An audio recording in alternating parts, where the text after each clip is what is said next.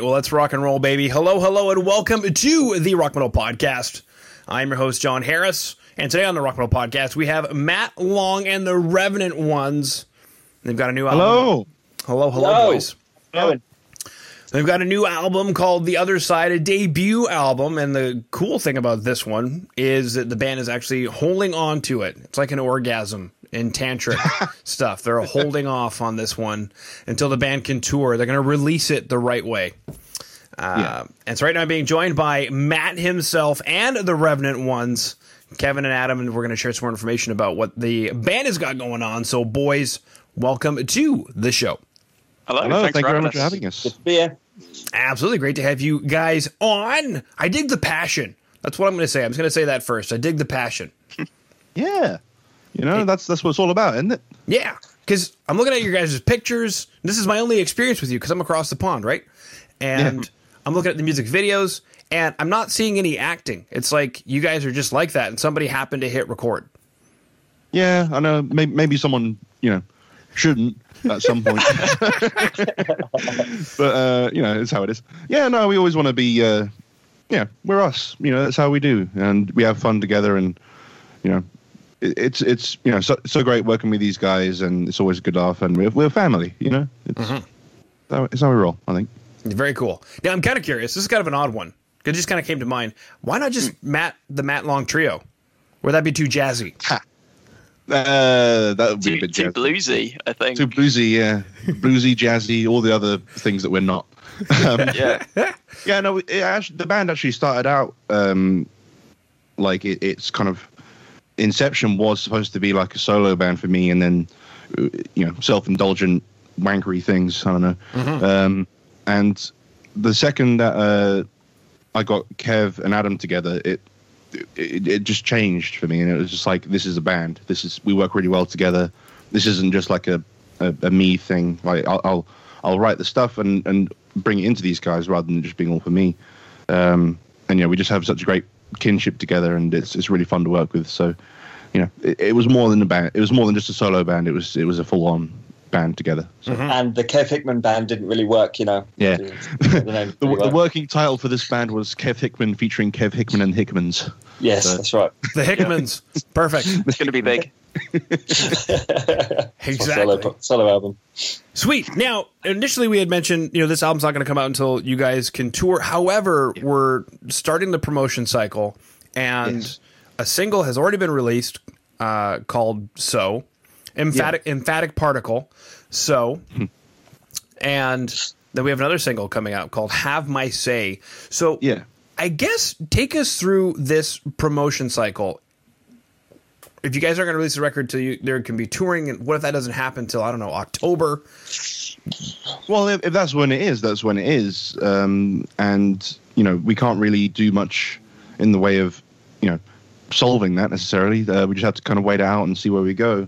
But with the promotion cycle, the first single actually came out a long time ago, because we actually recorded that as a tester for testing out the studio that we were recording in to see whether we'd want to record the whole album there. Mm-hmm. And whilst we were there, we recorded the music video, and we're like, we'll release this just for a bit of fun. And it came out really well, and it's garnered us a lot of attention online and things like that. But with regards to this, the upcoming singles, it is very much like we're releasing an album. Get yourself ready. This is coming. It could be, a few months from now. It could be the end of this year, like you say. I don't know, but I feel good about getting something out there. At least even if it is just a single for now. With regards to actually releasing an album, we're very much at the mercy of the world at the minute. Mercy of the World. That's gonna be the next album. Mercy of the World. Yeah, I think that. I'll write that down. Put a TM on that. Yeah, exactly. Now that I'm looking at it, I see it. It's so obvious. The release date for this music video was 2018, so a couple of years ago. So now I get to do the devil's advocate question of why not just leave it as it was? Why does it need to go onto the album? Well, it is. I think it was the quintessential song for us, really. It kind of birthed the whole thing for me, and it's a very important song for us. And I think it has changed slightly since that music video came out. it was like mastered into the album, so it was a slightly different mix and things like that. But bones of it are the same. But yeah, no, Yeah. it Well, I was think it was such a Yeah, no, it was just the fact that like all of the album. For me, it feels like it's kind of like that time and place we were at when we made it, when Matt was writing it, when it all came together. It felt like a full, complete kind of project.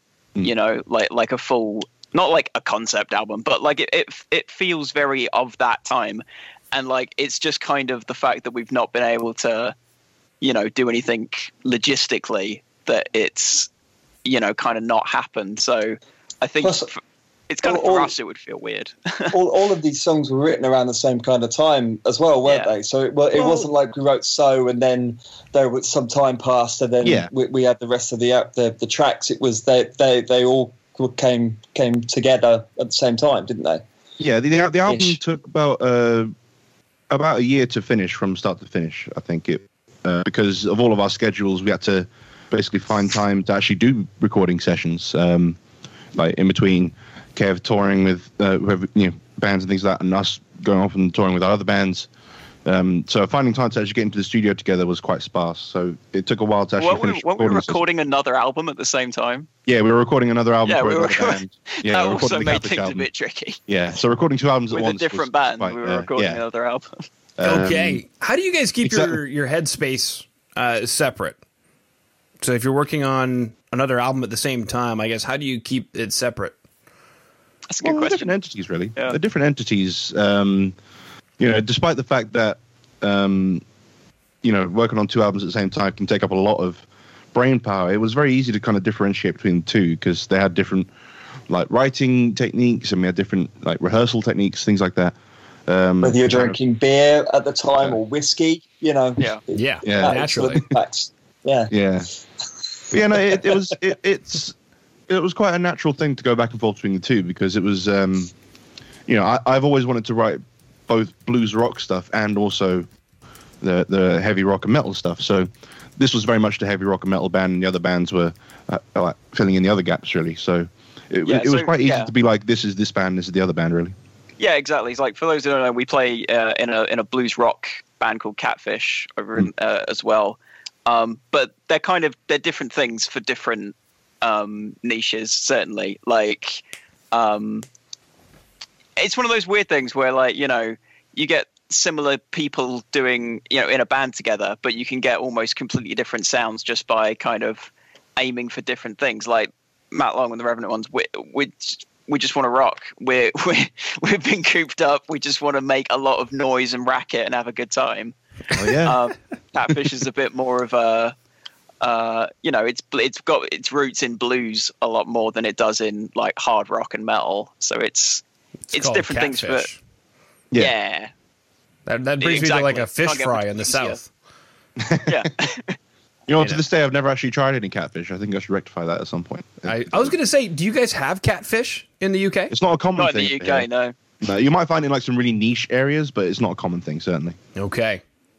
There's got to be an equivalent, some kind of bottom feeding poor man's fish. It's not a pleasant thing, really. But no, we have cod. That's about it. Okay. Well, cod is like the upper echelon of fish here in Canada. That and there you go. Yeah. But that's like our main fish. It's like that is the fish we have. Okay. Beautiful. Sweet. You can make some sweet, or not sweet, fish and chips. It wouldn't be sweet. It'd be good fish and chips with that. Good fish and chips. So the Revenant ones, is that like a beer or a whiskey kind of thing? Well, I'm partial to a whiskey. I like a whiskey. Okay. Yeah. What you guys? Yeah, it's definitely a few whiskies, I reckon. Maybe ease in with a beer or two and then swap over to whiskey. It's that kind of a mental sort of night. It's kind of like when you wake up at 3 o'clock in the morning, like, where am I? Well, what's just happened? It's that kind of a band, you know? Mm-hmm. Yeah. I agree. I don't drink, but I'd often forget where I am, so I'm all right with that. Lovely. Well, you're right here, Adam, on the Rock Metal Podcast. I love it. I'm loving it. I made it. It's funny, we talk about it like that, but we are just like totally the most non-rock and roll tourers at all. It's like early nights and waters, and I don't want to drink before I go on the stage. I want to still put on a good show, you know. Yeah, have a nice cup of tea. Exactly. Before we go on. Come on, and a whole bunch of done, so we can go to bed. Come on, we've got to get up early tomorrow. It's a long journey. And a whole bunch of petrol station sandwiches after the show. That's right. I think people might be surprised. Those who are avid tours and professional musicians are like, yeah, duh. But for those out there who think it really is just getting hammered every night, you won't make it on a tour. Like you'll get sick. You'll do like it's just you can't. Yeah, I did a tour not too long ago where it was like it was a different thing for different. It was like a solo tour thing, and the guys I was working with out there, it was out in the Czech Republic. They were like that. They were like drinking and having parties, not every night. So like they were sporadic with it, but like I was just completely sober for the whole tour, except for the one at the end because I was like, yeah, we did it. It was like a celebratory thing, and I had a great time. But I couldn't at the end. Yeah, but I couldn't manage to do that for a whole tour. I could barely manage to do it anyway for one night. It worked when it was like tour bus years, when you were like Led Zeppelin or whoever, and you had tour buses and you had crew and you had so literally you would just have to fall out your tour bus and fall onto the stage and do what you do. That worked, but now when a band has to kind of do everything, the driving, the if we've got roadies, it's really lucky. It's a very rare occasion there to have someone sort of lugging your gear, and so to do the driving and the performing and the merch selling and everything else, as well as trying to party every night. Yeah, you fall over. By the time you're a week in, it's no good. Mm-hmm. Now I'm looking up Anchor Baby Studios. Yeah, where the recording was done for So, and you guys were testing out the studio. I'm guessing then you guys liked it, and the album was then recorded with Anchor Baby. Yep, absolutely loved it. Dan Lucas, the guy who runs the place and produced the record, he's a really great guy, and he worked with us really well. The first thing he did was he sat us down when we entered the studio. He sat us down and was like, "Okay, what do you want? What kind of sound do you want?"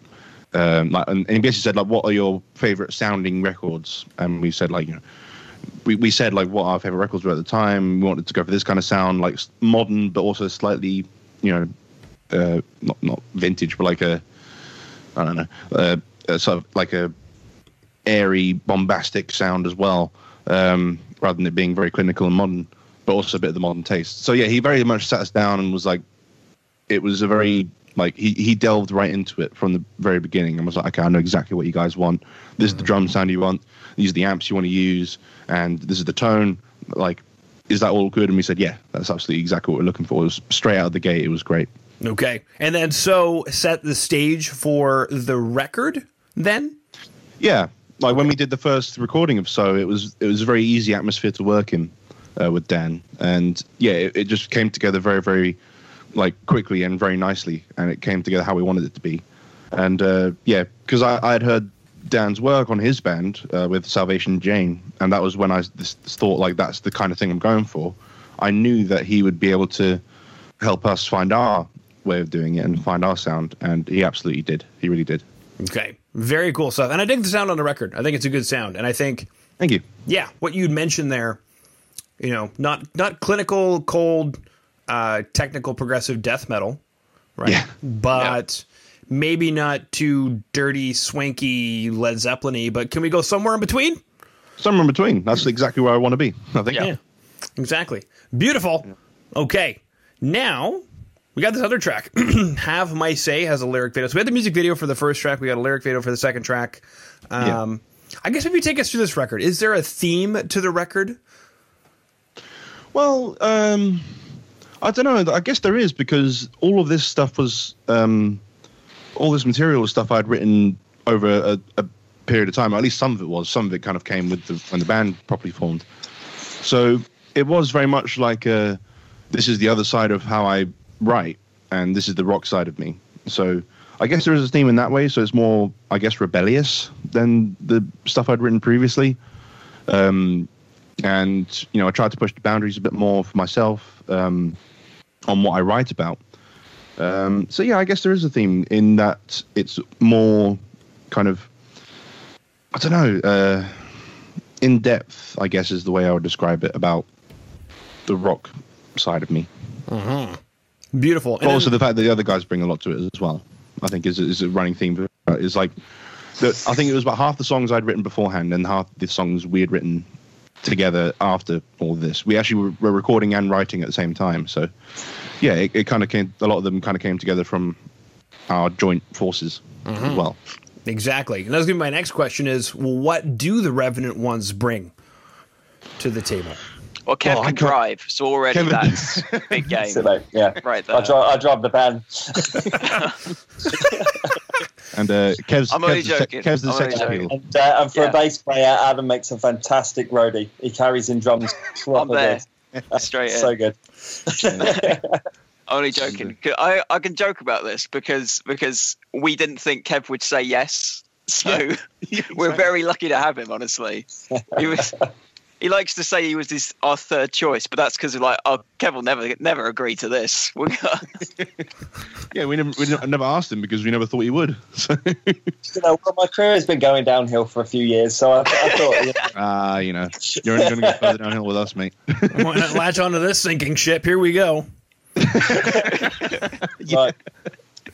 Amazing. It's like I said, it's so much fun working with these guys, and with Kev, it was like Adam was saying, we were very lucky to have him because I first met him when he was playing with a band that our other band Catfish was supporting, and I remember looking at him specifically in that band, just being like, he's a really bloody great drummer, and I would be honored to work with him, even if briefly one day. And now I'm in 2 bands with him.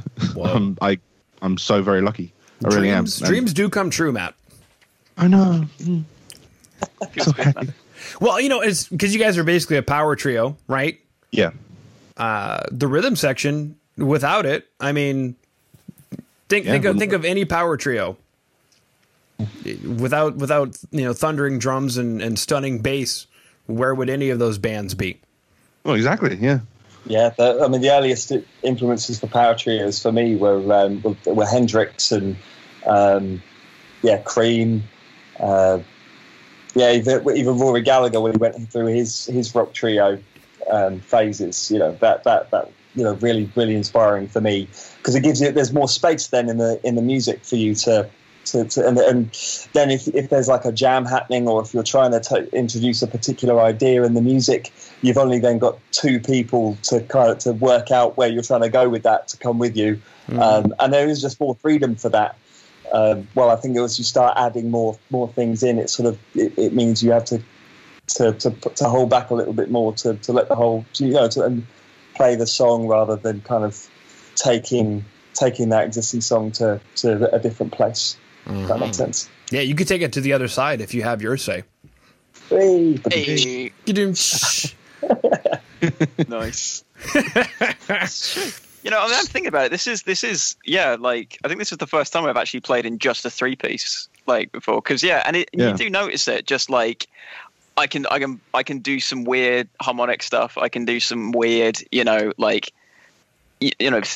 in some stuff that maybe implies different harmony because there's not a keyboard player banging away, or another 2 guitars, taking up that kind of space. Because before this, I played in a lot of metal bands, and you're very locked in part wise there. I still love playing metal, but it's very much like this is the part. There's not a whole lot of room for improvising and kind of jamming it out a bit. So I'm glad that there's an avenue for that, if you know what I mean. Yeah. Yeah. Exactly. Sweet. All right. So we chatted about the record. We chatted about the recordings. We chatted about some music videos. There's also a lyric video for Have My Say that'll be posted on today's show notes. We chatted about basically the plans for this year, which essentially is to release the record, go out on the road, everything permitting. Yeah. And is there anything else that you guys wanted to chat about? Because that concludes my questions. Well, I don't know. We wanted to basically say how much we miss being on the road, and one of the greatest joys we have is going to new places and meeting new people and playing for new people. So the fact that we haven't been able to do that for not only not be able to do that for a year, but also to not be able to release the album to the point where it can get the care and attention that we feel like it deserves. Is really upsetting for us. So we are very much we're so excited to actually release this thing. It's killing us that we don't know when that's going to be. So, yeah. I've actually got a question for you, John, after this. Sorry, Matt. No, you go ahead. You go ahead. Well, yeah. So, John, I've actually got a question for you, mate. So, the all this lockdown, crazy COVID stuff that's been going on, I assume you've been doing, these interviews with lots of other different bands. So, what are sort of the band's sort of general attitudes throughout this lockdown? What have been the most interesting, viewpoints that you've come across when talking to bands about lockdown? In terms of like 2021? What their plans? 2021. Yeah. There's two competing ideas. Number one is the summer festivals have started sending out notices to bands saying, we'd like to have you on. So, for example, I just recently chatted with Epica, and Epica has said yes to every single festival that has said, we want to have you on. And I had Mark on from Epica, and I said, isn't that kind of premature? And he said, well, if it happens, we're on the list. And if it doesn't happen, then whatever. And then, so there's that idea. And then the other idea is, which I thought was a really smart idea, this year is going to be just like last year, and it'll be ceteris paribus for, until it's not. So how do we navigate this new territory? What do we do as a band how do you exist as a band without live shows? And they've tried re-engineering their whole model. And that is not an easy thing to do because music is a very live experience, to be perfectly honest. Yeah. Particularly with how terrible, I mean, I'm going to go on a rant, but digital streaming, that whole thing, it's, I mean, it's great to be able to get your music out there more, but it's not anywhere near as sustainable, as it was. So not having the live shows is a bit. Yeah. I think a lot of people have been it's like, Yeah, I think a lot of people have definitely been making the best of a bad situation, and as time has gone on, I think the quality of these like live streams and things that has gone up because I think people have realized what they need to do.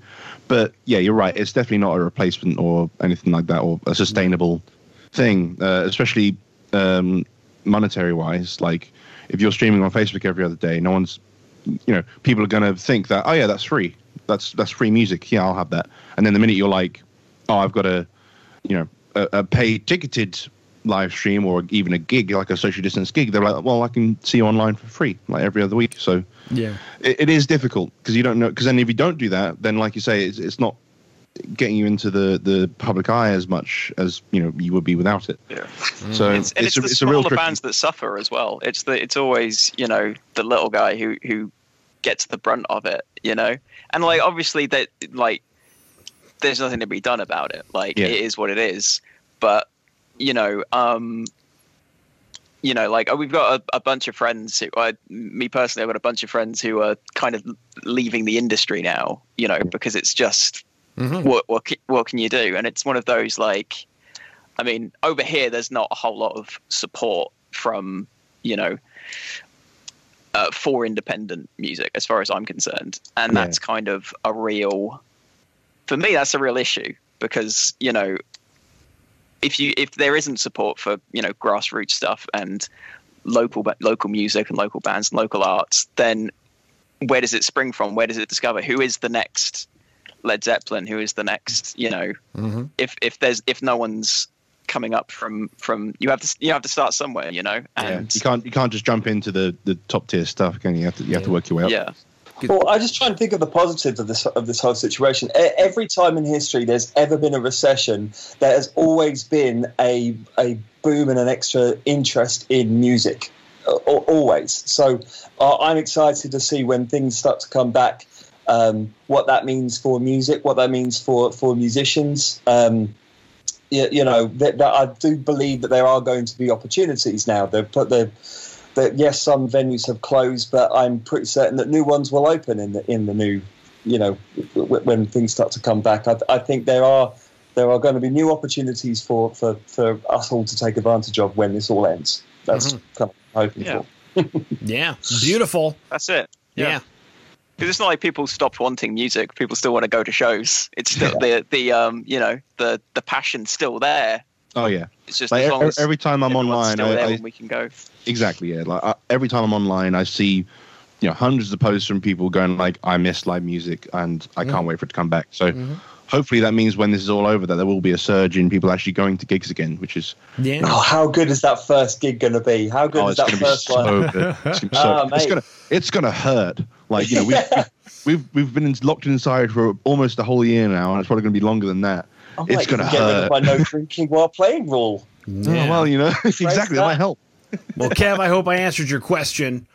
Yes, thank you, John. The worst attitude I've seen, and this is even from some big bands too that I've had on the show, who's make quite a bit of money from touring and whatnot, and this could be over tomorrow. Well, no, you need a plan. No. So I think it's the big thing is just have a plan, figure out what that plan is, and execute it. And I don't know that there really is an answer because even as a podcaster, I made significantly more ground going backstage when bands were coming through and talking to bands in person. And I didn't think that would happen. Like what would be different about a Skype chat versus sitting down with somebody on their tour bus?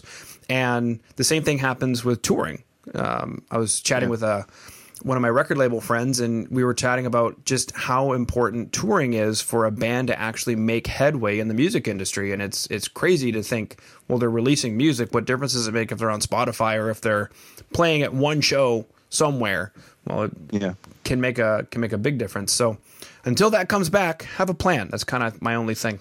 Yeah, exactly. That's anything in life. Like, I've known loads of musicians over the years that have said, "Oh, my plan is to so someone I knew's plan was to play Wembley Stadium by a certain point, but then there was no bit in the middle." That's not a plan. That's an end goal. That's just it will get to just question mark profit right there. Yeah. Exactly. Yeah, it'll get to the day before his predicted date, and it's like, I wonder how this is all going to just go in the next 24 hours. It better hurry up. I've only got 6 hours left to make this happen. Let's go. Get the book on. Let's do it. Let's go. You know what? You got to respect having vision and drive to actually go for that as your goal. It may not be something that would be achieved in that time frame, but it's good to have that kind of drive in order to at least go for it. And it's I respect that actually in a way. But, beautiful. Yeah.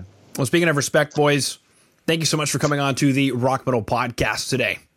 Well, thank you very much for having us, John. I really do appreciate it. You're a legend. That was a lot of fun. It was so much fun.